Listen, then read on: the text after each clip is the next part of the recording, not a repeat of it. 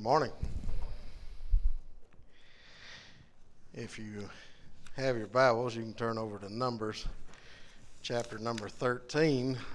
This is a thought that's been on my mind for some time, keeps rattling around. And it's been on it for so long, I actually hope I haven't already shared it with you. But I couldn't get it out of my mind this morning, so I wanted to hit it again. You know, we've all met those Christians who always seem to be trudging up the rough side of the mountain. You know, the one that's always struggling and worn out. And at times I've been that guy, and I found out that it's a matter of perception.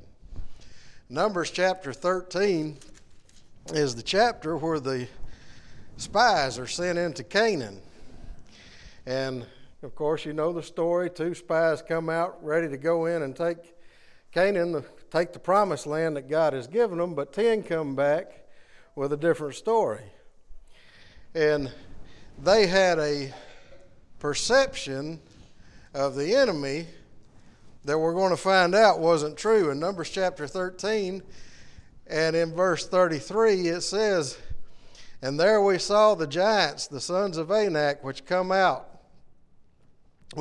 the giants, and we were in our own sight as grasshoppers, and so we were in their sight."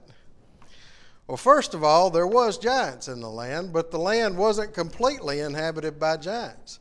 But all these guys could see were the giants. The second problem they had was apparently these 10 guys were mind readers. They knew what they looked like to the giants. And that's not true. You know, they might have felt like grasshoppers, but they have no idea what the Canaanites saw them as. And we're going to find out that the Canaanites had a radically different view of the children of Israel when you turn over to Joshua chapter number 2. Now, Joshua chapter number 2, starting in verse 9, this is where the men are meeting Rahab, and Rahab's telling them about the Canaanites' perception of the children of Israel. And she said to the men, "I know that the Lord hath given you the land, and that your terror has fallen upon us, and the inhabitants of this land faint because of you.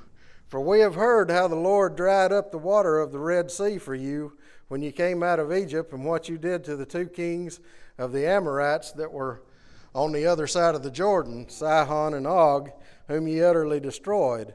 And as soon as we had heard these things, our hearts did melt. Neither did there remain any more courage in any man because of you. For the Lord, your God, He is God in heaven and in earth beneath." You see, the problem was the Canaanites remembered what the children of Israel had forgot, which is what the Lord had already done for them.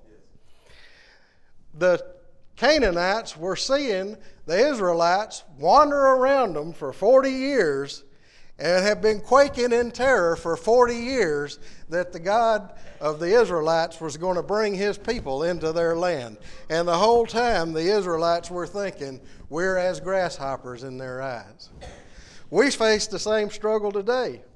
We face an enemy who tries his best to keep our perception on ourselves, on our strength, and on our failures. He tempts us with sin, and then he covers us with shame to keep us away from our Father. And when that doesn't work, he covers us up with busyness, like jobs and ball practice, housework, and hobbies, until we don't have time for our Lord. All that because he remembers what we've forgotten. The battle has already been won. The enemy quakes in fear, his heart melting, that you are going to get your God involved in the fight. He also knows that to get God involved, you have to be involved with God. The fight is not won by trying harder in your own power, but to draw close to Him. Seek His face, study His word, and talk to Him. Remember that He has raised you to new life. He has already performed a miracle, snatching you from the clutches of the enemy, just like He did the Israelites when He brought them across the Red Sea. And He's ready and able to do it again.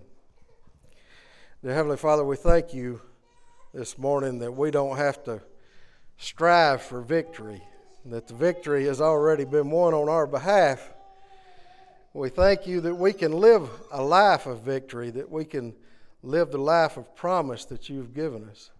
We ask that you help change our perceptions to see that we have a big God, that we have a God who's ready and able, who loves us and who cares for us and who's already fought the battle for us. Please just go with us through these services today. Let everything we do here glorify your name. In Jesus' name we pray. Amen.